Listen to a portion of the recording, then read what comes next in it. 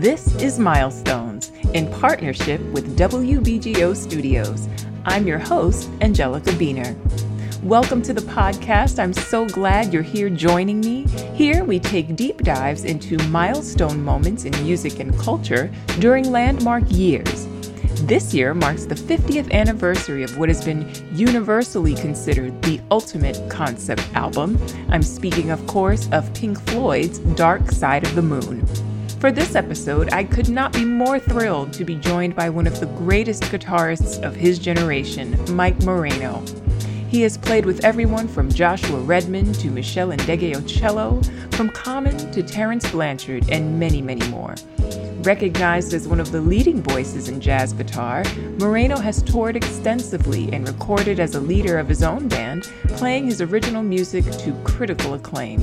During the COVID-19 lockdowns, Moreno designed and developed a 14-week course, Standards from Film, which inspired his most recent release. The course itself dove deeply into the cultural history and harmonic evolution of 14 iconic jazz standards from the golden age of Hollywood. Since then, he has released the album Standards from Film in 2022 on the Crisscross label, available now everywhere. He is a true Pink Floyd aficionado, and I cannot wait to explore this album through his tremendous insights. Let's get into it. Well, Mike, thank you so much for joining me today. Yeah, thank you. When I thought about this record, you were the first person that came to mind. So, yeah, thank you for being here. Yeah, for sure. Yeah, definitely. It's one of those records where even before I was 100% sure I was going to be a musician, like it was part of my life already, just through friends, hanging out with friends and listening to music and, yeah. So it goes all the way, it goes all the way back to, junior high school with me when it came onto my radar in a very serious way. Wow. So tell me more about that. We're here talking about this now iconic album. It was released March 1st, 1973. So this week, 50 years ago, and would go on to spend, I think, 14 years or something crazy like that on the Billboard charts. Yeah, it's crazy. Yeah. And people call it, the ultimate concept album. Of course, we're talking about Pink Floyd's Dark Side of the Moon.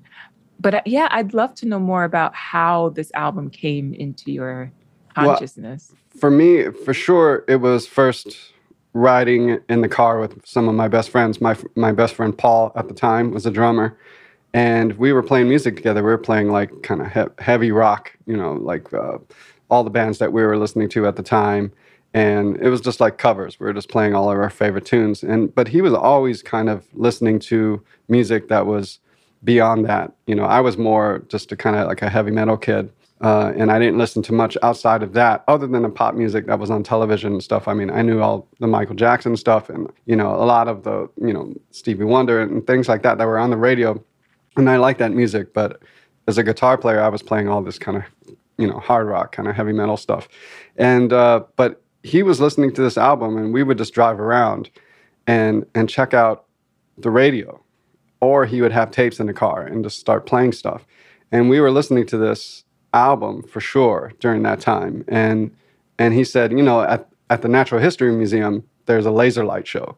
We need to go, and he had already been. So we went, and every weekend, there was a Pink Floyd laser light show.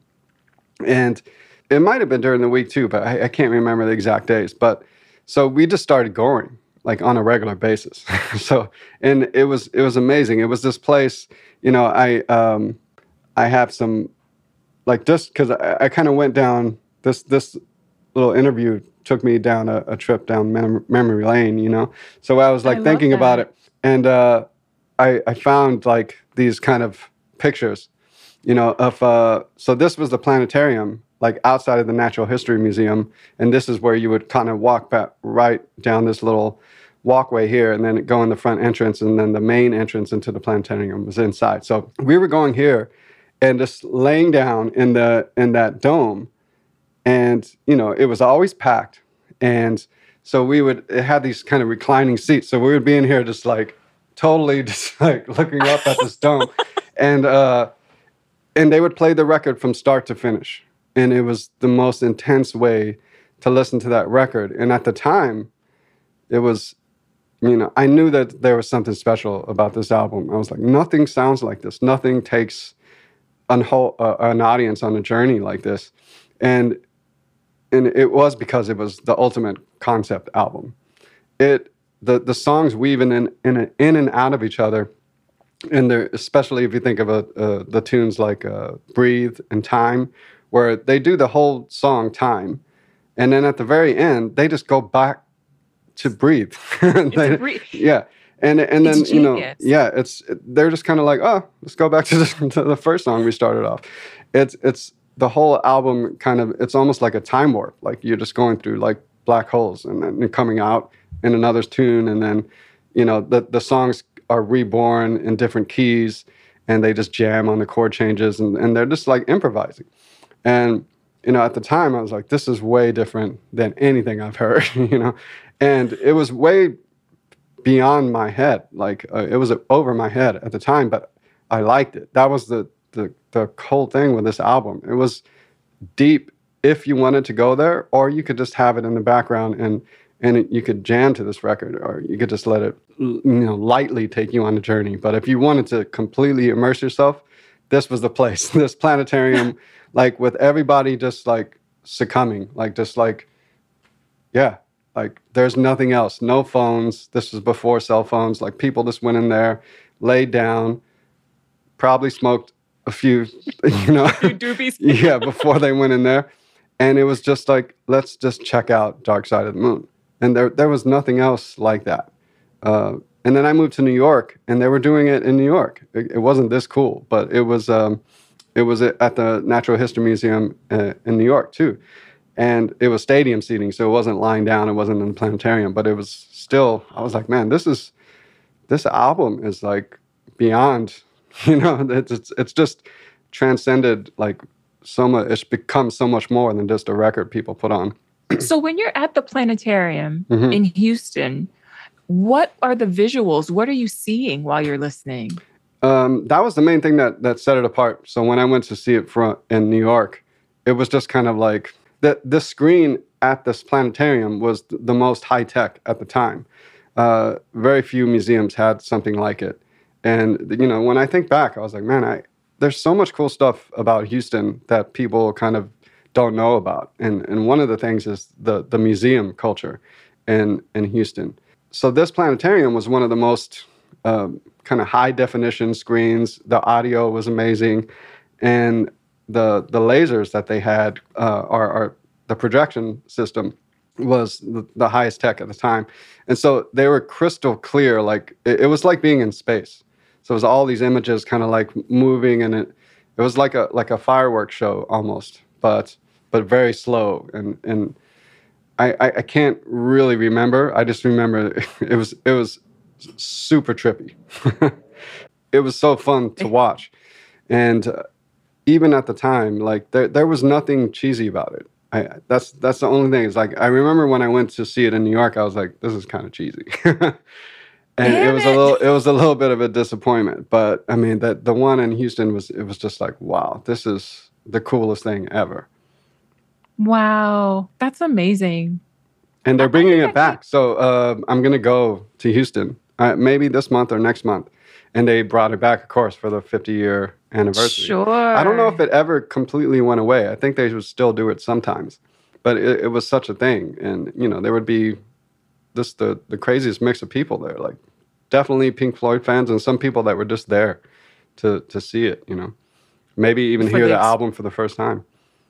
Yeah, yeah. And who doesn't love, a trippy, LSD-inspired light show? I mean, that sounds freaking amazing. That sounds so cool.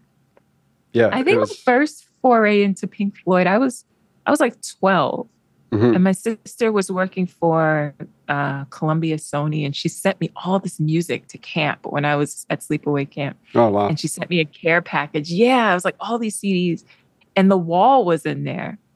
And with like new Kids on the Block and Branford Marsalis and wow. Terrence Blanchard, and then there was The Wall. But I know The Wall like came out in I think like 79. 79, yeah. So I had to kind of work my way backwards to Dark Side of the Moon. Mm-hmm. And I think one of my earliest like experiences of knowing about the record, you had told me about syncing, like they were syncing it up to The Wizard of Oz. Dark Side of the Moon, yeah. Yeah, so when I finally got a DVD player, you know, I remember when I got a DVD player and like a flat screen TV in my apartment, and one of the first DVDs I bought was like, I mean, I bought a lot of DVDs from my childhood, but one of them was The Wizard of Oz. And so I was like, you know what? I'm going to finally check it out and see if I can sync it up. And I had the CD, of course, from when I was a kid, and I had the DVD now. So I did it for the first time. And of course, it was like, wow, this is crazy. But, you know, if you put anything, you know, any movie with, you know, turn off the audio and put on a record, you know, there's going to be some coincidences. But those are pretty cool.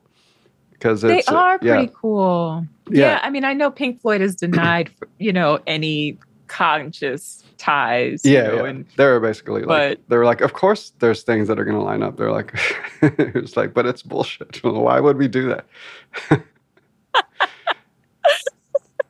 But it's a trip though. It's really fun. Yeah, it's really fun. Yeah.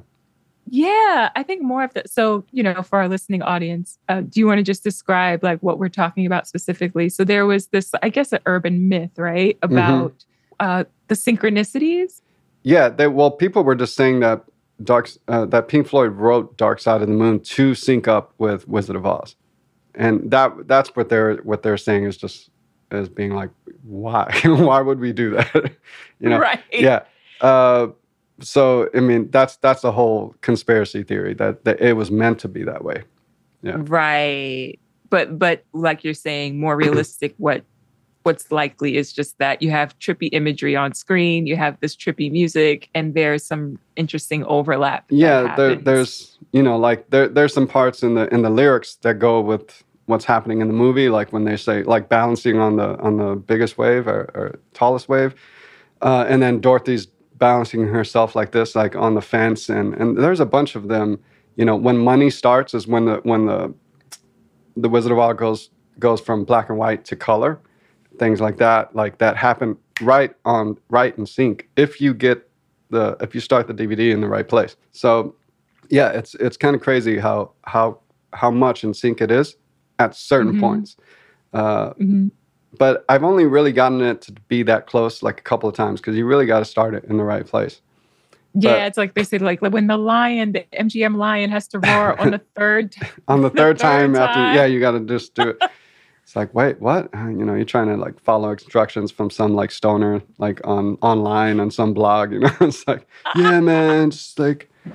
But I think that goes with what you were saying about this being like the ultimate concept record. Yeah, and in a way that it's so much more than a record, right? Yeah, it's become just this whole myth kind of thing of everybody has these ideas of what the songs are about, and you know, and it's a lot of people just listening to this record so much that they just kind of start inventing stories or are trying to make it more than it actually is, which is the coolest part. You know, it's like it's out of the hands of the band. You know, as soon as it was printed, you know, it's like, okay, you know, this is not ours anymore. This belongs to the audience, and everyone's having a different experience with the music, you know, and it's taking them to different places.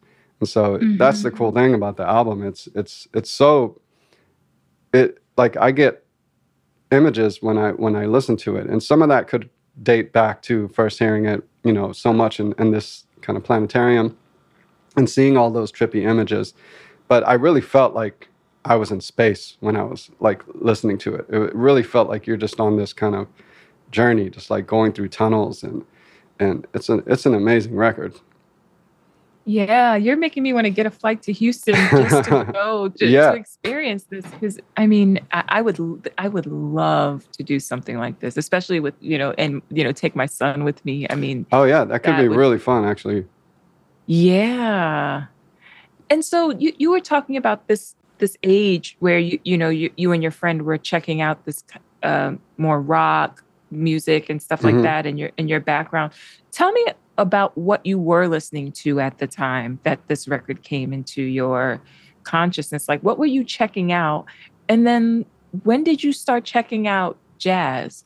At that time, this had to have been like 92, 93, somewhere around there. So I was kind of really I was into Steely Dan at this time.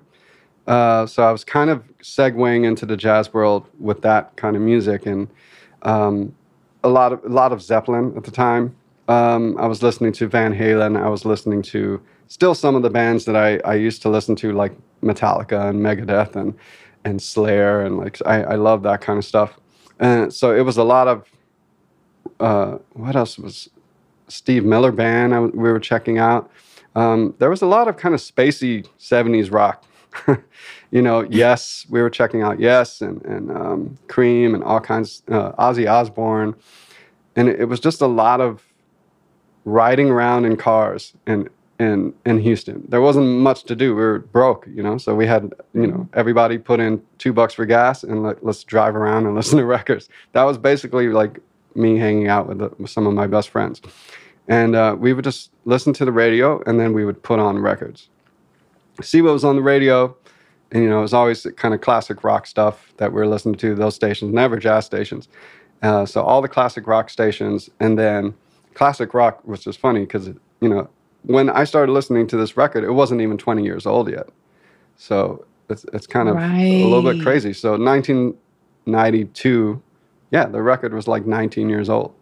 Mm-hmm. So, and now we're talking about it like it's 50 years old. It's kind of crazy. Isn't that crazy? Yeah. Isn't that a trip? 19 years old is not that crazy. I mean, I've done records that are 19 years old. So it's like, and they don't sound like Dark Side of the Moon, So, yeah, it's kind of crazy to think about. And then jazz, I know you went to HSPVA, High School of Performing and Visual Arts in Houston. A wide variety of stellar alumni, musicians, artists, dancers. I know we always say like, oh, we had like Billy D. Williams. I know you guys had like Patrick Swayze, right? Didn't Patrick Swayze go to your school? Oh, I'm not sure. I don't think he did. I think I heard that. Okay. He might have gone there. He might be from Houston. Yeah. But I mean, when I was there, we had Beyonce, who I mean, okay, way to flex, Mike. Yeah, but she I'm just thinking like the biggest superstar to come out of that school was definitely her. I mean, and I didn't know what she did when I knew her there. She was Beyonce. I kind of knew she was in the vocal department. That's about it. But yeah, it was an incredible school, and actually my girlfriend, when I started going to that school, I started dating a girl, and our first date was the Pink Floyd Laser Light Show, because it was the coolest thing that I knew about at the time, where her parents would actually drop her off, because she was like 15 and I was 16. So where are you going to take them on a date other than the movies? I was like, this is way cooler than a movie. And she had never heard Dark Side of the Moon. So we went there and just like, maybe checked out the laser light show. Right. Maybe the light show was checking. But I was like, out. It's like she had really strict parents, and it was like, oh, it's at the Natural History Museum. It's very educational, Pretty romantic first date, actually. I would imagine so. I mean, I'm the age I am, and I want to go on a first date to this. It sounds amazing. Yeah. And so, is that also when you started getting into jazz? Is that when? Yeah, when I started going to that school, I was already. I knew that I had to get into jazz to be a part of the school. So at the time, I was like, I don't know if I want to play rock and classical. Like I was thinking I wanted to enhance my, music theory and kind of knowledge about music through classical music. But when I went to audition for the school, or at least go to a meeting about auditioning, and the Doc Morgan, the director of the program, was just like, we don't have a classical guitar program. So if you play classical guitar, we don't have a place for you, unfortunately. So he was like, but you can study jazz. And he asked me like a couple questions about chords that I couldn't answer. And he was like, well, you probably want to figure that stuff out before the audition. And I mean, I didn't know anything about music theory at the time when I went to that meeting. And so I went to my teacher, and he basically taught me how to build chords and like the basics of music theory. And I started learning tunes, and then I did the audition and got in. Do you remember what you played to get in? Yeah, I played So What. I played Freddie the Freeloader and Monk tune, the Well You Need It. Really? Yeah. Oh, those are the amazing. 3 tunes I played. That's no small feat. I mean, coming from, a background that did not include jazz at all, and then playing 3 tunes. Yeah. I mean, we had to play 3 tunes. Luckily, they didn't ask for a ballad. That would have been impossible for me to do at the time. But play yeah. So what really slowly. Yeah. I still remembered like Doc Morgan like walking bass on the piano for my solo. But yeah, Wow. I remember some things about the audition, and I felt pretty good after the audition, and and just by his reaction, But then right after that, I went to a student concert, and it was Eric Harlan was playing drums, and another teacher at the school named David Caceres, and a guitar player that was going there at the time named Stefan Schultz, who was incredible. And they were in the main combo, and they were playing with Milt Hinton. So Milt Hinton was the guest artist. Oh, and wow. They were doing like bebop and like some other tunes. I can't remember what else the tune, but I remember when they played bebop, it was and I was just like just watching them play this music, and I was like, there's no way I'm getting in. And I just left there, and my mom was with me. I was just like, yeah, I got to think about something else. And then I got a letter and said, you've been accepted. So yeah, because they weren't freshmen when you were listening. No, they were to them, seniors. right? Yeah, Yes. Eric was about to graduate. Yeah. Yeah, so they heard what we all now know is that you are, easily one of the greatest of your generation and beyond. You're an incredible musician. Well, now I'm a Hall of Famer from the. Me and Kendrick Scott got our Hall of Fame awards from the high school in December. What was that like? It was really cool. I mean, it felt good in that sense because I still remember like walking out of the theater and being like, there's no way I'm going to get in, I remember that like very vividly, and like how excited I was when I did get in, and how excited I was the first day of school walking in with my guitar. I'd never done that before. Got out of my parents' car with my guitar and like going to school. It's like, this is different, and so it's a vibe. Yeah. I never took it for granted like the whole time I was there.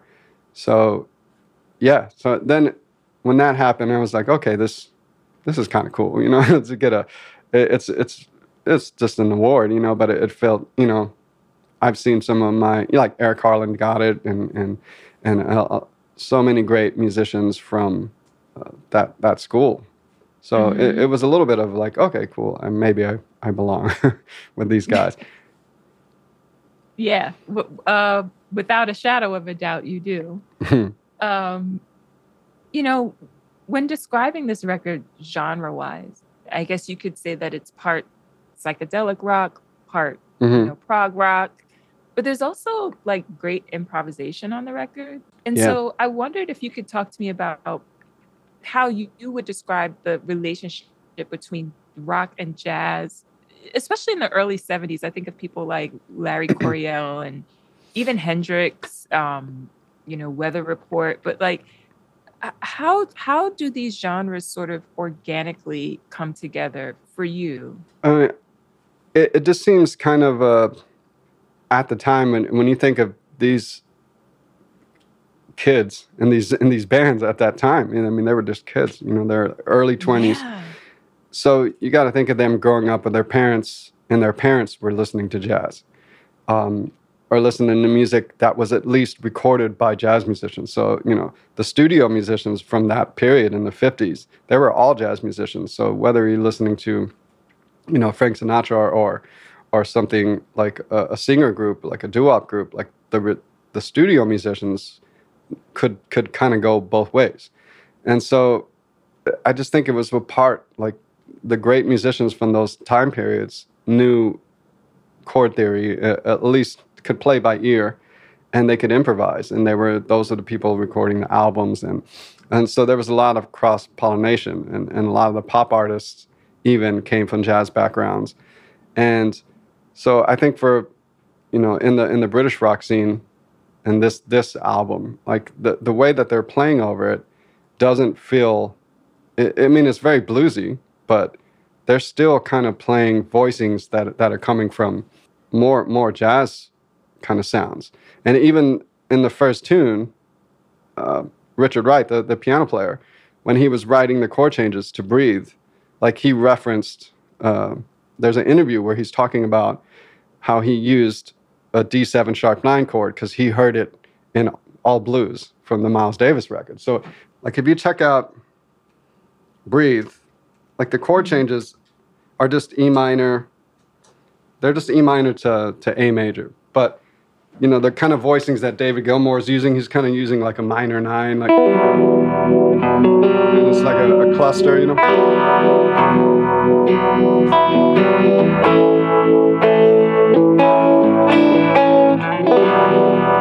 So instead of just like he's putting in like these kind of tension notes that you don't normally hear in a rock kind of setting. I mean, not back then, And a lot of the major chords sometimes have major 7s in them. I mean, sometimes just a triad.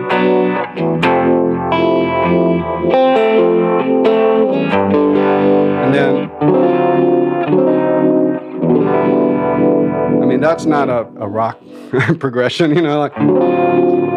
So, and I remember when I first saw like that interview with Richard Wright where he's talking about this tune, and I was like, wow, that's like a direct, like he didn't even say, oh, I was listening to jazz. He was like, I was listening to Miles Davis, Kind of Blue, and I know what tune he's talking about,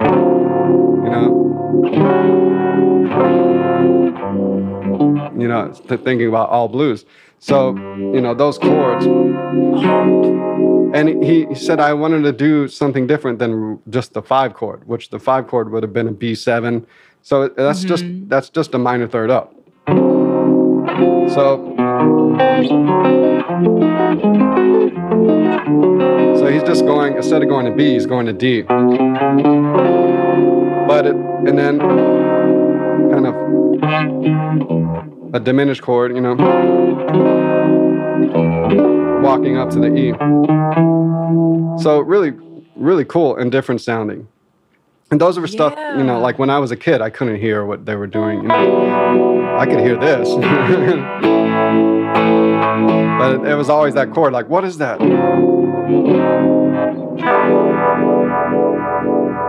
Yeah, just beautiful. And they're just kind of, that's the whole tune, really. Like they're just vamping on that for the most part, with all these different parts, the pedal steel, playing those, those kind of parts, but it's with a slide and it sounds really cool. But yeah, really, really cool changes on all those tunes. Changes. Yeah. Oh my gosh, they're gorgeous, and I love the way you've broken them down in bite-sized pieces like that. Let alone just getting the treat to hear you, just live solo. To go back to what you said about him referencing All Blues, and that now I hear the part you're talking about. Ba-da-dee-da-da. Yeah, part, exactly. Right? Yeah, got it.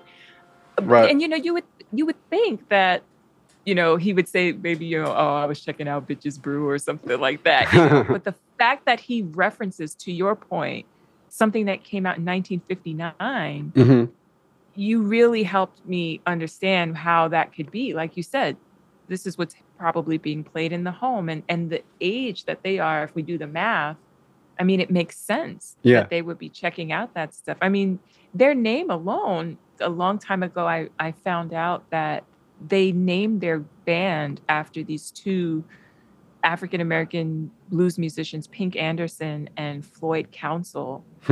And I think even that he was influenced by Booker T and the MGs and stuff like that. So there's no doubt. I mean, like you were talking about, just those British bands, checking out the black music from across the pond. Oh yeah, You know, they were definitely heavily influenced by blues. Like, yeah, and they give it up. If you talk about or see all those interviews from back then, they're just like, yeah, we just want to sound like them. right, right. Yeah. Which you love. I love the fact that they gave it up because oftentimes, versus here, Hmm. as we all know, there was more of a predilection to steal Hmm. instead of to be influenced by and to give credit, and almost like you can feel like it's an homage. I feel like Yeah. the Brits did a much better job of that. Yeah. Yeah. It's all over that music. I mean, the Rolling Stones, like, Zeppelin. Like, if you listen to all those lead singers, it's like, wow, you can really hear what they were checking out, where they were getting ideas from. They just, Yeah. they just turned their amps up till they just basically blew up. You know, all of the overdrive and on those records, it's like it's incredible. Like the sounds that they were getting in the studios. Yeah. I want to ask you a question about David Gilmour. Hmm. So my understanding is that, Syd Barrett was kind of Mm. the nucleus of the group up until 1968. He had done the majority of, I think, the lyrics as well. Yeah. But he had some mental health challenges, and I think some serious drug challenges as well. And uh, I guess they let him go, or he, decided, to leave the band. And in comes David Gilmour in that same year, 1968. They I think there was a time where they were both in the band together, oh, maybe is that just for like a right? short period of time, because he They're was basically coming in and pick up the slack and make sure that the parts were covered and stuff like that. how great of a player is David Gilmour? Where, because there's a lot of, you see Rolling Stone have these like 100 greatest drummers, and some of those lists are Hmm. complete bullshit. But what are your thoughts about David as a player? I love his playing, and it's funny because I've been listening to this music for so long before I was like critical about guitar itself, and going back and listening to it and analyzing it, everything he plays is so simple, but it's so Mm. so melodic. It's so memorable, and the tone is incredible. Um, he's not. It's not like Hendrix, where it's like Hendrix is just going off. He's playing like the most incredible stuff on the guitar, and it could be aggressive, it could be funky, it could be beautiful. Gilmour is just like even when you see him, he's kind of stoic a little bit, and but he's just like this quiet beast, and Mm. everything it just has so much intensity, like the bends, and it's very saturated sound. So he's always has tons of reverb and delay on the guitar, which puts it in that space of like being very psychedelic. And um, but the melodic content, every one of his solos, you can sing them. There's no like point Mm. in the solo where you can't sing what he's playing, and even if you listen with headphones on to the record, you could hear him singing. I don't know if they had a mic in the room to capture that, and they wouldn't use it all the time. They would just use his voice here and there to highlight some of what he was playing, and it's really cool. But for sure, it feels like he's just singing when he plays, Mm. and Mm-hmm. it's incredible. Like it's so, and it's part of the reason why the band is so successful, because the guitar solos are just part of the music. And in that way, he kind of has to play those solos live, Right. because He's kind of locked in. they are melodies. They like without them, the tunes aren't the same. Especially when you start getting into tunes like any color you like, and the kind of jam tunes where he's just playing solos over it. But what he's playing is now the melody, because Wow. it's just a chord progression. So. And some of them are just two fives, like that recurring thing of breathe. You know, it's on a few songs where so when they're just playing,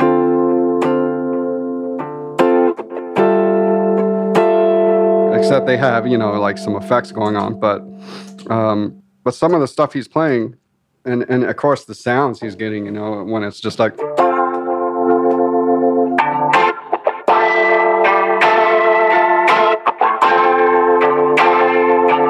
kind of these almost like Leslie sounds, you know, and it kind of with wah. I can't really play it, you know, but it's like some of the ideas are just. It sounds like somebody's singing through a wah pedal. It's crazy. I mean, all of that. I mean, the amount of thought that he went into getting guitar sounds, and it's crazy. Like all the stuff that he's plugged into, and like how they mic'd everything and how they mixed it. It's all about the vibe and the sound. But what he's playing himself is not like the most incredible guitar stuff you by far. It's just so good, just so good. The melodies. Mm-hmm. Yeah, great melody, great placement. You know, certain things can be said of certain jazz musicians where it's not about flying up and down the keyboard or playing the, you know, a Coltrane solo, but the feel, you know, the aura, the vibe, like you said, and that lyricism that you were talking about. I mean, that goes a long way. Yeah, I mean, especially when you're in a band and you're trying to. I mean, for me, there's a reason why this song just stayed on the charts, or this album, and it's just like every aspect of it was kind of, it was just singable, and it's stuck in your head. Like once you heard, you know, any of those ideas, it was just like, oh my God, you know. I was gonna say there's from Breathe going into On the Run. There's it's so eerie to me, that fast sort of bass synth. Yeah. You know, it just, I mean, I'll be honest, I can't necessarily listen to this album at night and I'm by myself. Like I'm not putting on Dark Side of the Moon because it's so eerie, or even like the clocks in time. Yeah. Which kind of reminds me of, you know, that song by the Chambers Brothers, Time Has Come Today? Came out in like, they go like, time, you know. Oh no, I don't know that. I'll send it to you. Yeah. But they're going like time, and then it like slows down. You hear like the ticking, and they're saying time. Yeah. And it's like 67, and it's just something about it reminds me of this as well. I don't know. It's something about the ticking of the clocks, and even just the concept of time, right? Because, you know, my understanding was this record, part of what made it important too was like dealing with social issues that they hadn't necessarily dealt with before, or, you know, the lyrics had gotten more mature, more serious. But there's just something about going into On the Run and then time. It's so eerie. Like does this album, like, well, you've seen it with a light show. It could definitely scare you, and I think that was their intention. Like some of the songs were about fear of death, and fear of Roger Waters' fear of flying and things like that, and they really kind of tried to scare you, I think, or at least tried to make you feel their own fears, like at the time of things they were feeling, like politically or just like actual fears of traveling so much and you know, and yeah, that was just something Roger Waters was scared of. It's like dying in a plane crash, especially at a time where, you know, it was happening to big stars here and there, you know. So that's right, yeah. But yeah, there's some I think in that song actually there's like some plane crash or explosion, like crash sounds, and that was all meant to kind of like be, you know, just like almost reading his mind. Amazing. But yeah, the way they did all that stuff with the sequencer, so they you know, that that sequence of notes, it was, you know, them just playing it into a sequencer and then hitting record, and then it would loop it back, and they can control the speed, and then they would put that through an oscillator, and like just the effect was was incredible. But yeah, I That was remember like, being a kid, like watching that in the laser light show and just like tripping out, you know. yeah. And then the like Nick on that fast, that hi-hat, like with it. Yeah. Oh my gosh. I mean, it's incredible, but it's terrifying. But like you said, I guess it's because, to your point, that those were like real feelings, real fears that they were able. I mean, it's incredible that they were able to translate and transfer that into the music and make you feel that too. Yeah. And it's kind of cool that the way the album is, like you can skip over that stuff and just listen to the songs sometimes, so there's a lot of segues. So I think there were for sure moments where I just wanted to hear the songs and I would skip that stuff. Gotcha. Yeah, but there were some times where you just wanted to completely hear the album. I mean, that goes to what you were saying at the top, which was like, you can go as deep as you want with this record. Like you can kind of go surface and get something amazing out of it, and then like go deep and be teleported to, Mars or something. Yeah. Yeah, I love it. That song, "Great Gig in the Sky," the Great Gig. It feels like it's almost like a little reprieve after time. But it's got that amazing slide guitar. Do you like slide guitar? I love it. Yeah, but that's pedal steel. So that's the lap steel. So when it's flat, I can't play that, but I wish I could. Yeah, it's one of the most incredible sounding instruments ever. It is. Oh, it's amazing. And they use it all over this album. So that's called a steel. Pedal steel. Pedal steel. Yeah. That's different from a slide. Yeah, a slide, like I lost all of mine, or there might be some around here, but a slide, you can use one on the guitar, but it'll just never have the same response that a pedal steel will have. But also a pedal steel, you can tune to specifically get chords that you can slide up and down. And on the guitar, it's tuned different, so you can't really get the same kind of voicings on the guitar. So, but a pedal steel, you can get a bunch more notes in there, and you can kind of tune it in a certain way to where it just sounds incredible. You can't really do that with a guitar. Got it. Yeah. Okay. But it's usually triads. Like they're usually moving triads around and 6 chords and things like that. Like on that record, but it just sounds. The pedal steel just sounds way better than the guitar for that kind of thing. Yeah, there's even a documentary on this album, like the classic albums series, and they showed David Gilmour playing those parts, and he's sitting down at the lap steel and with a slide and doing it. That moment where Claire Torrey sings that vocal part on "Great Gig in the Sky," it kind of brought to mind, I mean, in a very different context, but it kind of brought Abby to mind with the Max album, the We Insist album, where she scream. It's like that guttural, visceral, just like just that scream. And I always wonder. I was like, I wonder if she checked out, Abby Lincoln. But do you?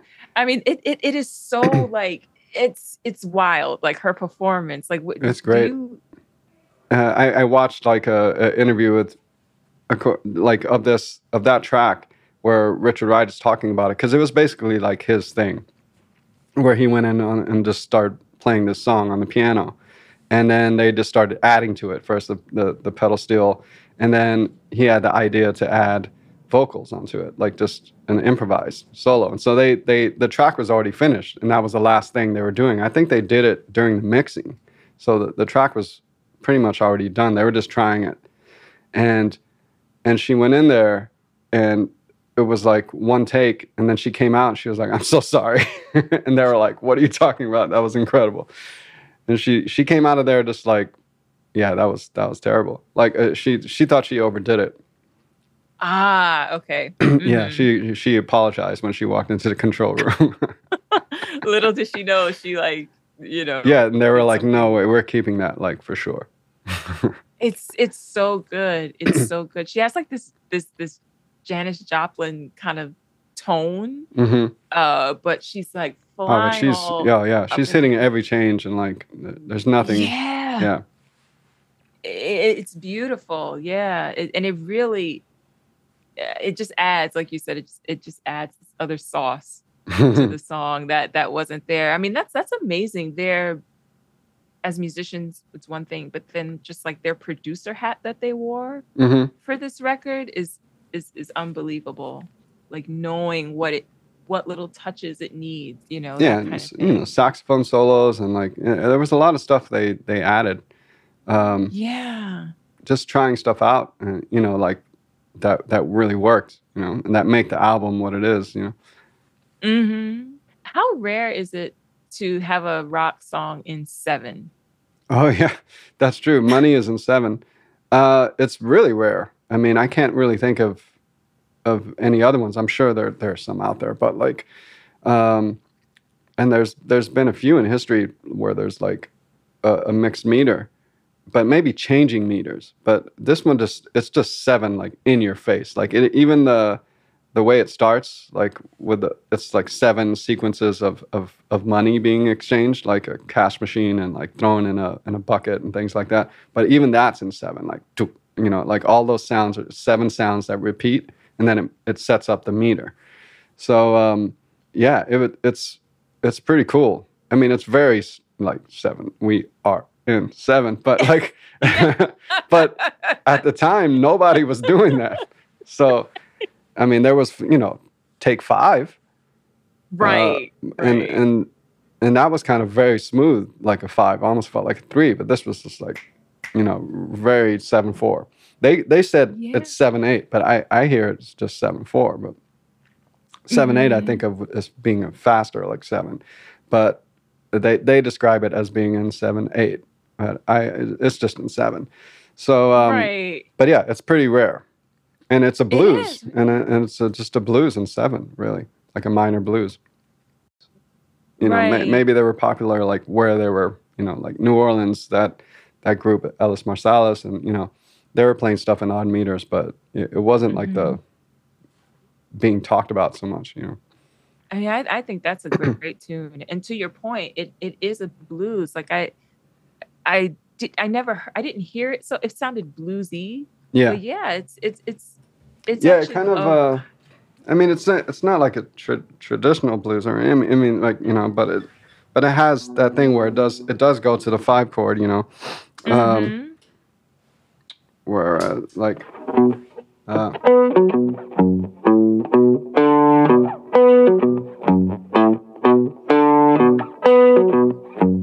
It doesn't really go to the 4 chord, but it I guess it's not really blues, but it does do that kind of like a where it goes to the 5 chord and then right, and then back to the 1 chord, but it doesn't really ever go to the 5 chord. So it's not really like a traditional blues or anything, but it has that thing, and just a killing bass line, like one of the most really melodic bass lines. Yeah. And because it's funny, I think about that time and just how, because that was the single when it came to the US. Yeah. Mm-hmm. And I think we should definitely give an honorary mention. I don't want to jack up his name, but Bashkar Manan, who was the EMI executive. Oh, I know. I think I know who you're talking about. Yeah. Yeah. When you hear about the great, record men, his name tends to, I think, escape us. I mean, especially him being also, an Indian man, a man of color. I had never really known as much about him as some of the record men that we think of, in the 60s and 70s. Capitol was, not doing very well, and he was at EMI in the UK and had sort of brokered this deal, with the US, and Money was the first single. And, I just think that's dope. And for that to be like the song that they lead with, on this album, I think that's kind of great.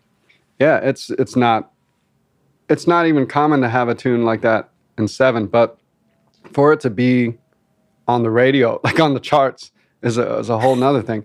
I mean, the only other band from that time period that could do something like that was like Rush, where they had like songs in 7 and different and 5 and the music is so good and they're playing it so strong that you just don't even notice. You're just like, it just sounds like 4, or it sounds different, but the melody is so strong that you can sing it without even knowing that you're singing an odd meter.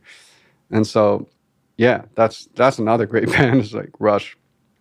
I mean, I'm not incredible. that hip to them. Oh my God, that's some of the most amazing tunes ever written. Yeah. Wow. Okay, you're gonna have to send me some stuff. Brad Meldau just does a version of one of their tunes, just a section of it. It's one of the coolest sections of one of their tunes, and he makes a whole like 8-minute piece out of it. It's incredible. Wow. Yeah, on his newest album. But yeah, the songs are incredible. Not all of them, but the good ones are incredible. Right. And every band has their songs, but their best songs are incredible. Well, it's interesting. You brought up Meldau. I think about, jazz in the last, I'll say 20 years, where you'll have jazz musicians playing, Radiohead tunes or Bjork or Rush, in this case. And you were part of an album that was called Jazz Side of the Moon. Yeah, Jazz Side of the Moon with drummer Ari Honig and Seamus Blake on saxophone and Sam Yahel on keyboards, on organ for Chesky Records. How did that come about? That came about, I had just toured with Josh Redman's band, which had Sam Yahel on keys. And so we were coming off the road. We hadn't played in a while. I think that was 2005 to 2006. And so I hadn't really seen a lot of Sam. And he just called me out of the blue one day. That came out in 2008, right? So probably somewhere in 2007, he calls me and says, "Hey, what are you doing tomorrow?" And I said, I'm in town. But so I show up at Fat Cat and we rehearse. And he's like, it's a project, it's going to be we're going to re-record all the music from Dark Side of the Moon, and I'm going to do the arrangements. And so it was definitely a Chesky concept record of just redoing that record, but with kind of jazz arrangements and jazz musicians. So at first I was like, oh man, this is going to be bad. And because it's just like if somebody says, we're going to do Songs in a Key of Life again, but like all jazz arrangements. And except this was a little bit easier because it was like, okay, well, a lot of these songs are just jam tunes, and it's not as huge of a hit record as Songs in a Key of Life, but it's one of the most iconic records. So I was like, okay, and these are great musicians, so it's going to be cool. And it was. And it was one thing that we really just went in there and rehearsed for like an hour and a half. The next day we recorded the album, and that was it. It was all just full takes and one microphone, because that's the way that Chesky Records. You know what? I have it here. There's like a diagram inside of the album of how we were set up. I would love to see that. Yeah, hold on. Let me grab it. And it's funny because a lot of people think that this is my record, or they think that it's Sammy Hill's record. It's just all of our names are on it. Like Sam did the arrangements, but it's not really his record either. It was just he took the gig. But yeah, check this out. Like yeah. And there's the mic out in front. Yeah. There. So we set up around it. So that's it. I mean, it was. We did it, and I didn't really remember anything about it, and then it just came out. And people always mention this record to me, like, everywhere I go. It's like, oh, I love that Jazz Side of the Moon record. And I just kind of giggle because, it was one of those things where it could have been really, really bad. Yeah, it could have gone another way, right? It definitely could have. Yeah. I mean, what was the secret to, because I checked it out a few times, I think it's really good. I mean, I think it's a wonderful I mean, record. Seamus kind of really does a great job on it, Seamus Blake. And Sam, you know, because it's organ and it has all the, and it was recorded in a church, it just has this vibe. I just kind of, this was back when I didn't really use much effects at all. And so I'm basically playing with just a straight tone in this church, which is super echoey and reverby. And so all of the echoes on the album, I mean, I'm using some effects, but most of it is natural echoes. So they were putting the sound out in the church in different places. So they were recording and it was going through the board and then being broadcast back. So then there was natural delays. And they were doing stuff like that, like during the recording. I mean, yeah, Chesky it's a cool label, you know? It's kind of just two hippie guys that were like, we're going to do all our recordings in this church in Chelsea with one microphone. It's so successful. Like, you would think that could be a disaster for so many reasons, like, and also just like how echoey a church is, but it adds to, because I was going to ask you that, like, how did you manage to tap into, because on this record you hear the mystique, you hear, like you said, the reverb and the echoes, and it still has this dark, eerie kind of vibe, even though you guys weren't using sequencers and running it through. Yeah, you guys managed to do that. I mean, the one thing is, we had all heard that record a million times, you know, Seamus for sure. I had a history with it, although I hadn't listened to it in years. And even now, like, I kind of revisited the album. I was like, wow, I'm hearing all this different stuff that I didn't really hear before. And, you know, I'm kind of excited to hear the remix of Dark Side of the Moon, to hear like even more stuff there, because the band themselves are saying there's stuff that got lost, or, you know, just old tapes, you know, third generation tapes of, you know, pressings and things like that. So, but yeah, we had all checked out the music and have a history with that. Our thing was just like, let's try not to ruin at least the vibe. Like, we'll never make it as deep as Dark Side of the Moon. Those guys were in the studio and together as a band, like, coming up with ideas. Like, there's no way you can ever, with one rehearsal at Fat Cat and then a live session, and in any way touch that. So it was just more like, let's just jam the tunes and not ruin it as much as we can, you know? So, but there was not like any heavy thought like put into it. I don't know how much time Sammy Hell put into it. And I talked to him last night, actually, just coincidentally, because I've only talked to him once in like the last, I don't know, 6 years before that. And so I called him. We had a mutual friend that passed. And then, so I called him about that. And I was like, man, coincidentally, I'm doing this interview tomorrow about Dark Side of the Moon. And then he just kind of giggled. He's like, oh yeah, we did that record. And that was about it. That was the extent of the conversation. Right. I mean, it's one of those things where I get it, like, you know, you giggle and that, you know, it's like Dark Side of the Moon, Jazz Side of the Moon, you know, but it's, thankfully, and I think because of the caliber of musician that you guys are, and like you said, the not going into it, because had you guys probably done some overthinking, it wouldn't have been what it ended up being. It would have been a little bit terrifying too. Like, it was just better to just do it. You know, there was no time to think about it. Like, even for Sam, I think he did all those arrangements the day before the rehearsal. There's this really funny moment in when you guys are doing Money, and Seamus quotes "We're in the money" on his solo. That's classic Seamus.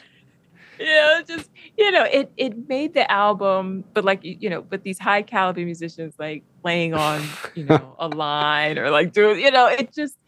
It's a great record. It's great, you know. You know, and he's playing with Roger Waters. You did tell me that. Yeah. That's right. Because he's doing a farewell tour, right? Yeah, so he was playing with Roger. I don't know how he got the gig. And I don't know if that album has anything to do with it, but it would kind of be cool if it did. At least somebody got something from it. Yeah. I mean, and he sounds great. And of course, it's just like, yeah, if you had Seamus on Dark Side of the Moon, it would have been, maybe it would have been too good. You know, like, it's almost better that it was this kind of really bluesy sax kind of like a little bit out of tune and Yeah. kind of really harsh tone. But there's some moments on the record too where that tenor player is, I can't remember his name, where he's playing some really beautiful stuff too. Really soft, and it's almost like, wow, it almost sounds like Joe Henderson for just like a couple of notes, like really beautiful kind of additions, like ad libs in the background. Yeah. That's beautiful. That's so beautiful. I wanted to tell you about, because I remember I was telling you there was like a couple of Stevie Wonder like intersections with Floyd. At least, so this is me being a conspiracy theorist, total conspiracy theory stuff.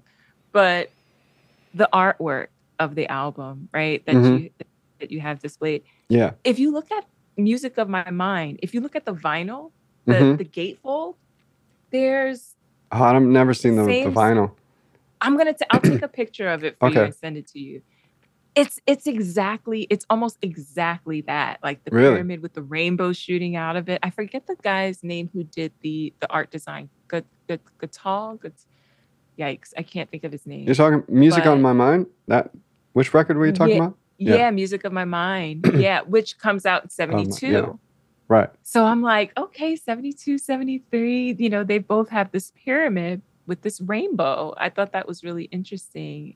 And then I thought about that first album that Floyd did when Sid was still in the band.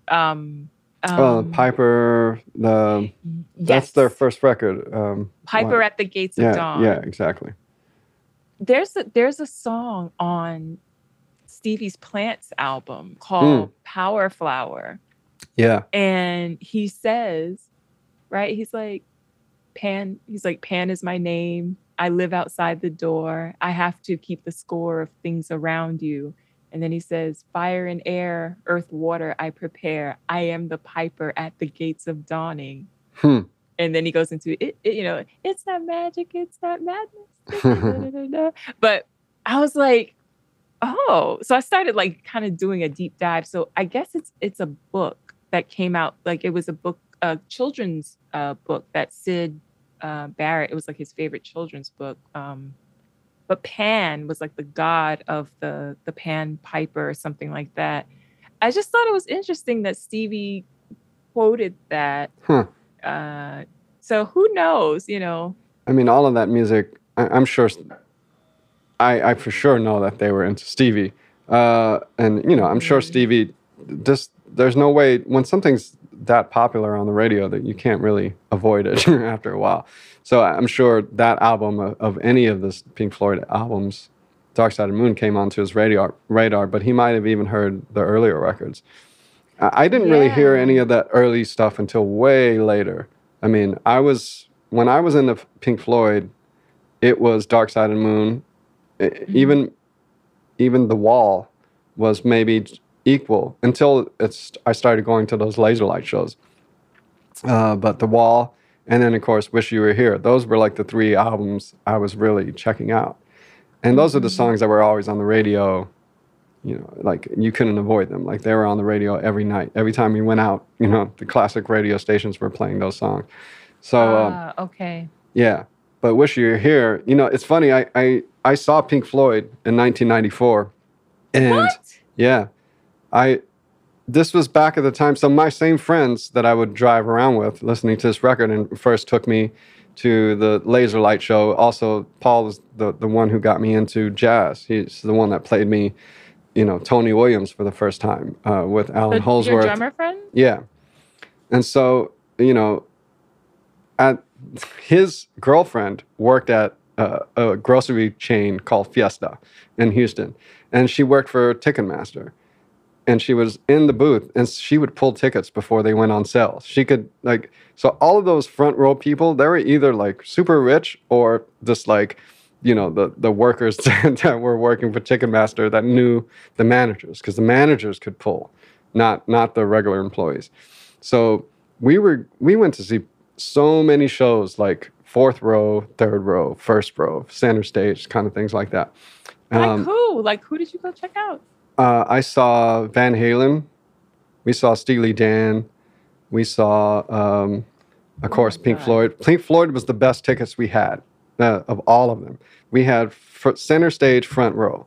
I mean, Gilmore was like right there. And I still remember it. I don't remember most of the concert because they were playing a lot of the new music, which I didn't recognize. Of course, I was like more into the old records. And old records, I mean, at the time, they were like, Right. Not even 20 years old. So, Right. but that's old for a band, Most people do not produce hit records for more than 20 years. So, Facts. but that show is the only show in Pink Floyd's history, which I just found out. I didn't know this until like 2 nights ago. That's the only show in Pink Floyd's history that ever got rained out. And that's what I remember about the show the most, is how disappointed I was that it got rained out. What I had forgotten is that it got rained out an hour and 40 minutes into the show. So I actually saw an hour, 40 minutes. I don't remember that. I remember them playing Breathe and like certain songs. But I remember it being rained out way earlier than it was. But they were almost done. So it was an outdoor stadium? It was at Rice Stadium. And they never played Houston again after that. So I'm so glad I went. But we had, that was, all I remember is like finally I'm seeing Pink Floyd and we're front row center stage and it fucking got rained out. And it rained. Oh my. And they were playing, I mean, it was at the height, it was at the climax of the concert. So they were getting to the real big hits and they were playing another brick in the wall part 2. And it was the heaviest thing I've ever heard. Like, and I just listened to a recording of it. There's a few recordings of that concert on YouTube, just the audio. What? Yeah, just people in the audience for the audio. But there's one where there's a guy who's sitting like just a few rows behind us, center stage, 11th row. And it sounds incredible. Like and they're playing that tune and the bass and the drums just sound like the heaviest thing I've ever heard. And way, way, way heavier than the album. I mean, they're rocking out big time. And then the next song they start is Run Like Hell. It's another older tune of theirs. And it just stops. There's this guitar part that has all this delay, like kind of slapback delay. And it's timed and it creates this really cool effect. And all of a sudden you can just hear all the delay go away and it's just guitar, like with a really thin tone. And then and then he goes, dee-don, dun, dun, dun, dun, dun, dun. All right, that's it. No. Because, I mean, all the electricity was shut off. I think they started getting shocked, like some of the piano player and the guitar, David Gilmour had already been shocked. Like, because it was raining and the wind was blowing and it was blowing on stage. And I remember that. I was like, man, it's just a matter of time before, they call the concert.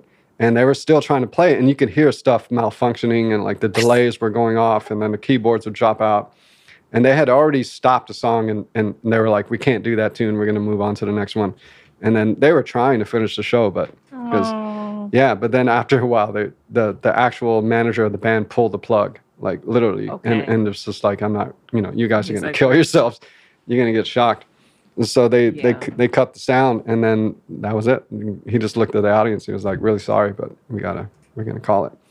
Oh man, yeah. I think about that Diana Ross concert in Central Park. I think it was like early '80s, like 80 years now, 82. I don't remember, but it's like she's just. I mean, it's just like torrential rain pouring down, and she's just she's doing her Diana Ross thing, and it's iconic. It's like.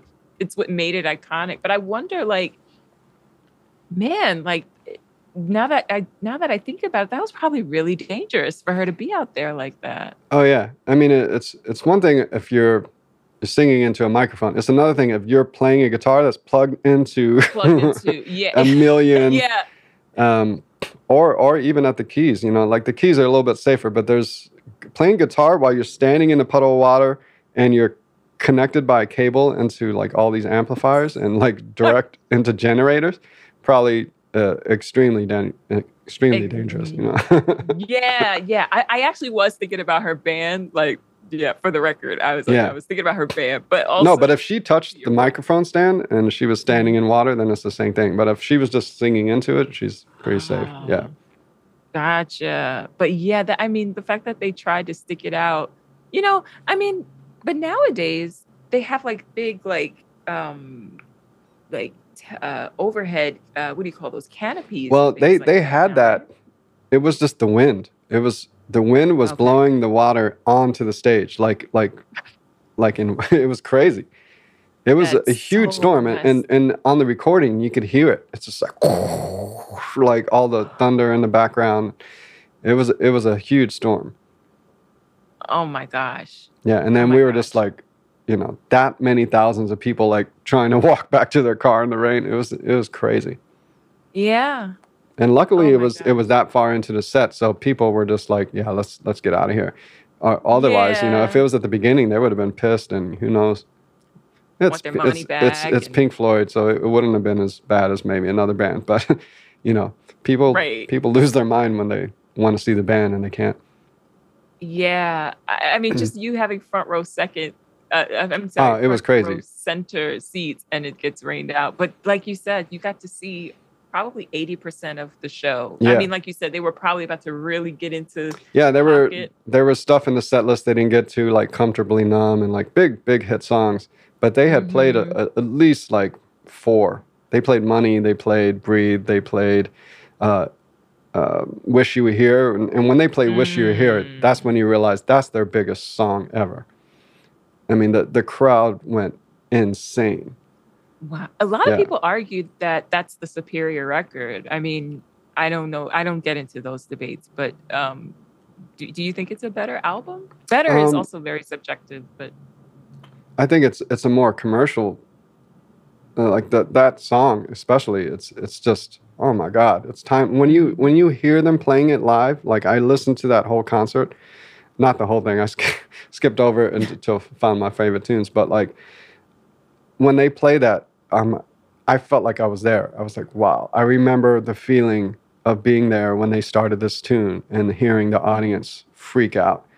And you realize it's one of the greatest classic rock songs ever written. I mean, it's anybody can be into it. A 40-year-old guy with long hair or a 13-year-old girl in the suburbs that's just crying in her room. Like everybody can hear that song, and dig it. Mhm. It's Mhm. yeah. It's like it was the one of the most requested songs to learn when I used to teach guitar to beginners. Everybody wanted to learn that Wow. song because it's just that opening line. Yeah. Mm. Do you have a favorite song on this record? On Dark Side of the Moon, Hmm. I it's hard, but I really like us and them. Yeah, it's a beautiful and dark tune. It almost gets into that kind of like, because it has those major minor seven chords, or at least one of them, in there where it's where that kind of those sounds, Hmm.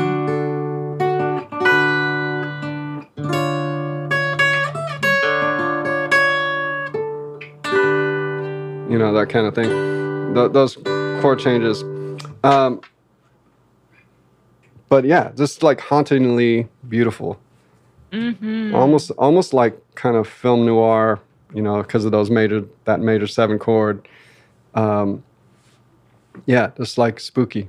And the Yeah. climax, Um, the chorus of that tune is just like it's at the end of the out. Well, no, it's like midway, it's almost at but the end. I think it's like yeah, the penultimate song, possibly, because I think after that is Brain Damage and yeah. Brain damage is yeah. is another kind of starts quiet and then hits a huge climax. But yeah, they Hmm. start getting to a point towards the end of the album where it's just you can feel it getting to its Yeah. its climax. Yeah, that arc is deep. I mean, my understanding is that it was written originally for a movie called Zabriskie Point. The album. That no, Us and Them. Oh, right. Yeah, there's one of them. I think Yeah, that's the one. Yeah, it was written for a film score, and then the guy thought it was yeah, too sad. He was like, "This is too sad." yeah, And they yeah, do yeah, it. yeah. They do it. They imitate him in an Italian accent. So he must be Italian. This is too Right, sad. right. Yeah, like in the film, apparently, like did not do well at all, and then Hmm. they sort of reworked that tune. They must have known they had a gem on their hands, and then they kind of rework it for Dark Side, and it's one of the Yeah. most pensive. Yeah, and that whole like, when was the last time you were violent? Oh, yeah. Oh, they interview like all their friends and staff and stuff. Yeah. But yeah, it's just what rock album has a song like that on it?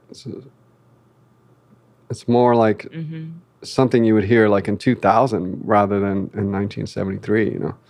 Like you would hear that like on Radiohead or like Tom York or something. Ooh. And that I could now that's another rework I could hear. I could hear them do it. I mean, I know they don't cover a lot of stuff, but I could hear that. Yeah, so I mean the songs are so, you know, melodic and you know, the chords are great. You don't really have to change anything. Matter of fact, I don't think when we did that Jazz Side of the Moon thing, we didn't really change any of the chords that I could remember. Yeah. Not really. Yeah. I mean, there were some like time signature things, but other than that, it felt very like true to. I have to go back and listen to it. I haven't heard it. I don't remember what we did, to be honest. I just kind of like put it on the shelf. I was like, cool, we did that. All right. It's a thing we did. Yeah. Yeah. But how do you feel about, I know there was a wave where there was a lot of, you know, of rock being explored in jazz music. Yeah, when I moved to New York, it seemed that way. Like Radiohead and Bjork, people were really into that when I moved here. Yeah. And that's when I got hip to both of those artists. Like Bjork, I didn't hear until I moved to New York. And I think the segue was like Someone in Love. You ever heard her sing that? But that was, I think, one of the first times I heard Bjork. I was like, oh, wow. Okay, this is a pop singer singing a jazz tune.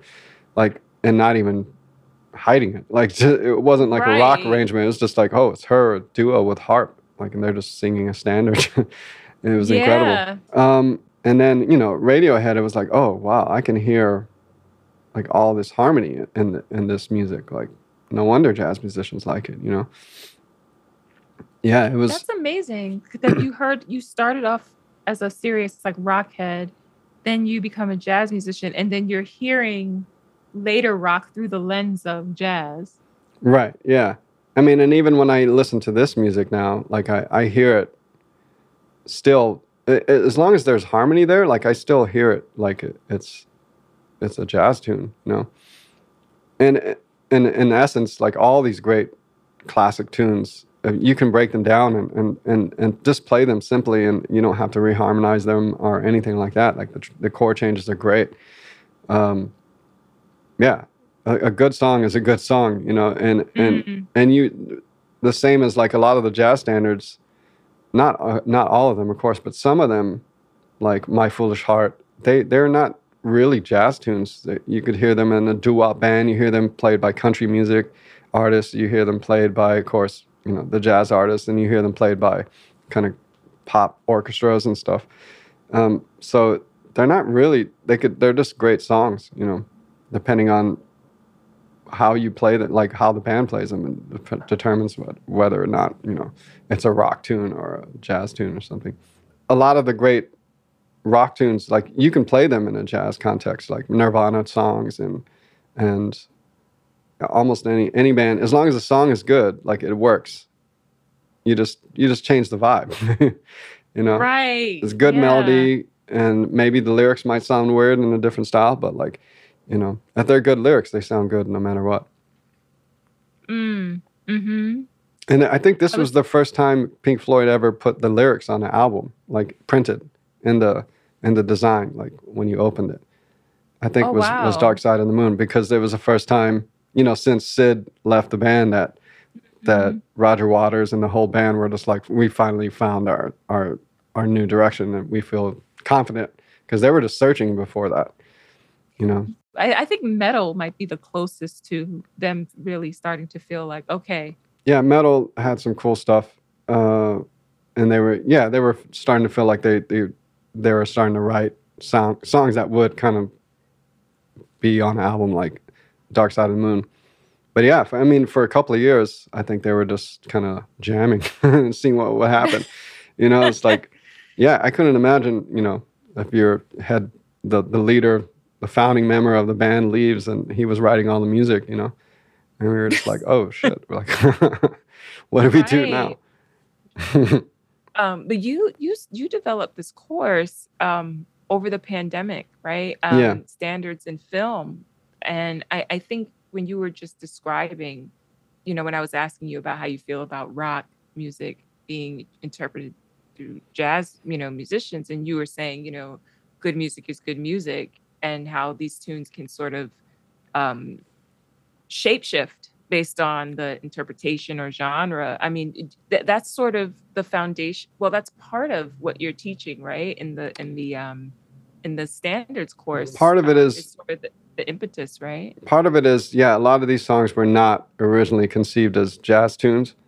The other part of it is that you can make them sound completely different with harmonic substitutions, not reharmonizations, but just like, reworking the inner voicings of any song to kind of sound like it's going to be on in a club where Charlie Parker's playing, or it's going to be on a Chet Baker album, or it's going to be a Miles Davis album, or a Coltrane record. So all these songs are like malleable and can sound much different without changing the integrity of the tune.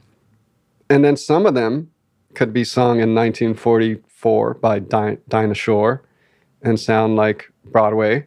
And then, 50 years later, Bjork sings it exactly the same. Doesn't really change much about it.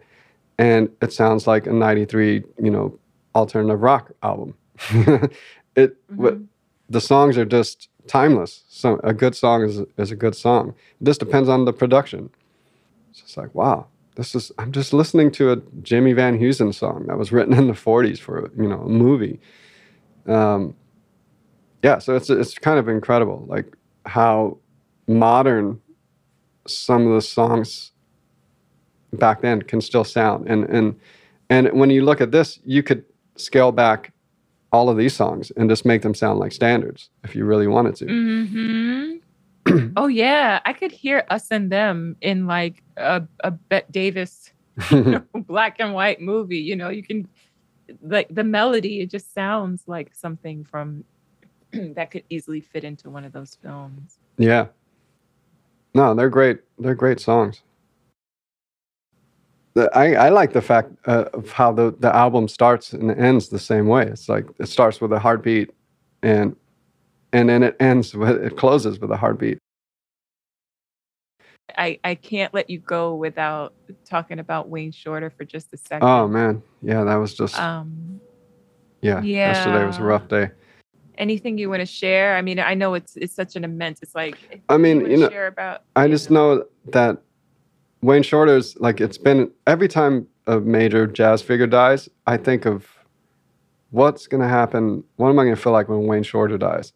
Everything I was like, oh, well, I want to post this thing or play a tune of his or do something like that. And then it happened and I was like, I just kind of don't want to do anything. Like, Mm-hmm. it was just like, wow, that's a drag. I mean, it's like there's a part of that musical history or excitement that was always there when, Wayne Shorter is still walking the planet. Like that music is that much more palpable. It's that much more real. And then, it hasn't entered that myth category yet where it's already a myth. Like, how the hell did he think of all that stuff? And then now that he's like actually physically not here, like, I never really got to play with Wayne, but I definitely got to be in the same room with him a few times. And just like, it's like, yeah, you can shake his hand and you feel what the inside of Wayne Shorter's hand feels like that wrote down all that music. And it's just like, okay, it's real, and so it's kind of, now it's entered that state where it's like, man, Wayne is not here anymore, right? But we still have music, but it's just it's a different thing. And yeah, he's like by far the most influential composer to most people, but for sure to me. So yeah, I mean, I was just learning a tune of his the other day, Sydney. Do you know this tune from Kelly Great? a Wynton Kelly record. No. It's kind of like a lost Wayne Shorter tune. And I've never heard anyone play it. And so I finally wrote it out, which took some effort because that record, the tape is so damaged that when they put it on the CD, it's totally warped sounding, especially that track. And so, and Lee Morgan is kind of out of tune in general on it. It's like when he was really young. He must have been like 17 at the oldest. And so he's playing a little bit out of tune, plus the tape is all wobbly. So then the tuning is just a nightmare. I'm just trying to figure out what the chord changes are. But it kind of makes sense. And so I finally wrote it out. And I think we're going to, I was like, shit, I want to play that tune even. Yeah. It's one of the most beautiful Wayne Shorter tunes ever. It's on a Wynton Kelly record. Yeah, it's like from 1958. It's on Kelly. Wow. It's the last tune on the record. 58, that's right before his debut record. Yeah, I think he might have got signed, asked to do that record because of that Wynton Kelly record. Wow. Yeah. And the rest is history. Yeah, but it's like the last song on Wynton Kelly's album, and you can just hear like there is nothing that sounds like that at that time. And there's a lot of stuff like that. I mean, that, you think of that was recorded before Kind of Blue or at the same time.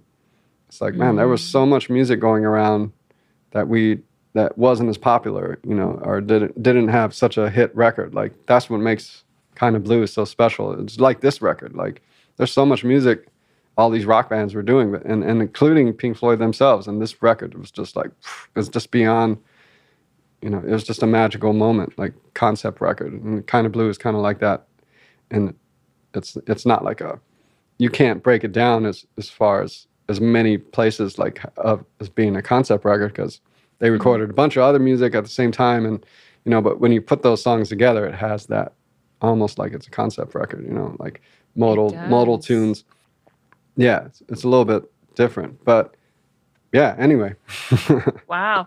No, I'm just going back to that earlier thing you were saying about Roger Waters and referencing Kind of Blue.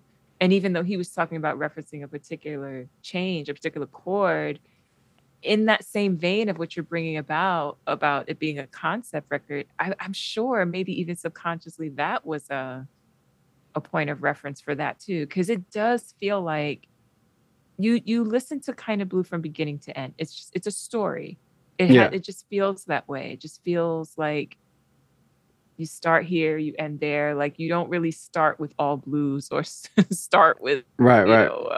It needs to start with that intro, that so what intro. It's got to start exactly, and end with flamenco sketches, right? It has to have that arc. So funny enough that he would reference that album, because that parallel that you just drew. Yeah, that makes sense. I mean, I think they were thinking about their favorite music, I'm sure, whenever they were writing. Yeah. And that I can see how that album just sounded different to everybody at the time. And yeah, everybody was checking out Kind of Blue. It had an influence, even if you didn't realize it until, 10 years later, and you're in the studio and you're like, oh, that chord, Yep. Exactly. What can I use instead of a B7? Like what? And without even knowing, he doesn't talk about it harmonically at all. It's like he's talking about it like, oh, I just took this chord and just threw it in there. But the reason why it works is because it actually does function as the 5 in that key. It's just a different bass note. And so I don't even know if he realized that or if he did, but he definitely didn't. When I saw, you're talking about Richard Wright, the piano player. He doesn't say it. He just says like, oh, it sounded good there. Instead of playing a 5, I played this chord. But it is still a 5. That's why it works. If he had played it a half step below, it wouldn't have. So, yeah. Or if he had used the E flat 7 instead of the D7. So, yeah, just kind of things like that. It might have just been a crazy coincidence that it just subbed for the 5 and it worked the first place he threw it in. But yeah, it's really hip. It is. It is. I love because that chord doesn't really get used in rock until like Hendrix with, like Purple Haze, you know. I mean, he plays it in E flat, so then it is an E flat, because he's playing it as an E7 chord on the guitar, but his guitar is tuned down a half step, so then it sounds like an E flat. But yeah, that's the Purple Haze chord too. E7 sharp 9. Okay, I totally have to go back and listen to that. Yeah. This is such an amazing conversation. I mean, you just took it places I was not expecting, you know, in Nice. the best ways. Yeah, it's weird. I never really analytically looked at this record because it was before my jazz days, and it was before I could really hear what stuff was going on. But it has like an emotional effect on me, you know. And it's kind of the part of the reason I started playing music. Where can folks find you, and what do you got coming up? My website's just my name, MikeMoreno.com. Instagram is like moremike78. And yeah, I mean, what is coming up? I'm just doing I guess I go to Europe next month with my band. We're just doing a few gigs there. Yeah, but that's kind of like the next immediate thing that's on the horizon. Nice. Yeah, and we just did, you know, that Standards from Film album, so that's out. That's on all the various platforms, because that's a crisscross album. So like I let them put it up wherever, or they don't even ask me. They just put it up. So, but yeah, that's out, and but the website has all the stuff there, you know. MikeMoreno.com. Yes. Mike, this was amazing. This was such an incredible conversation. Thank you so much. Yeah, thanks for asking me. Thank you. We'll see you next time. Okay.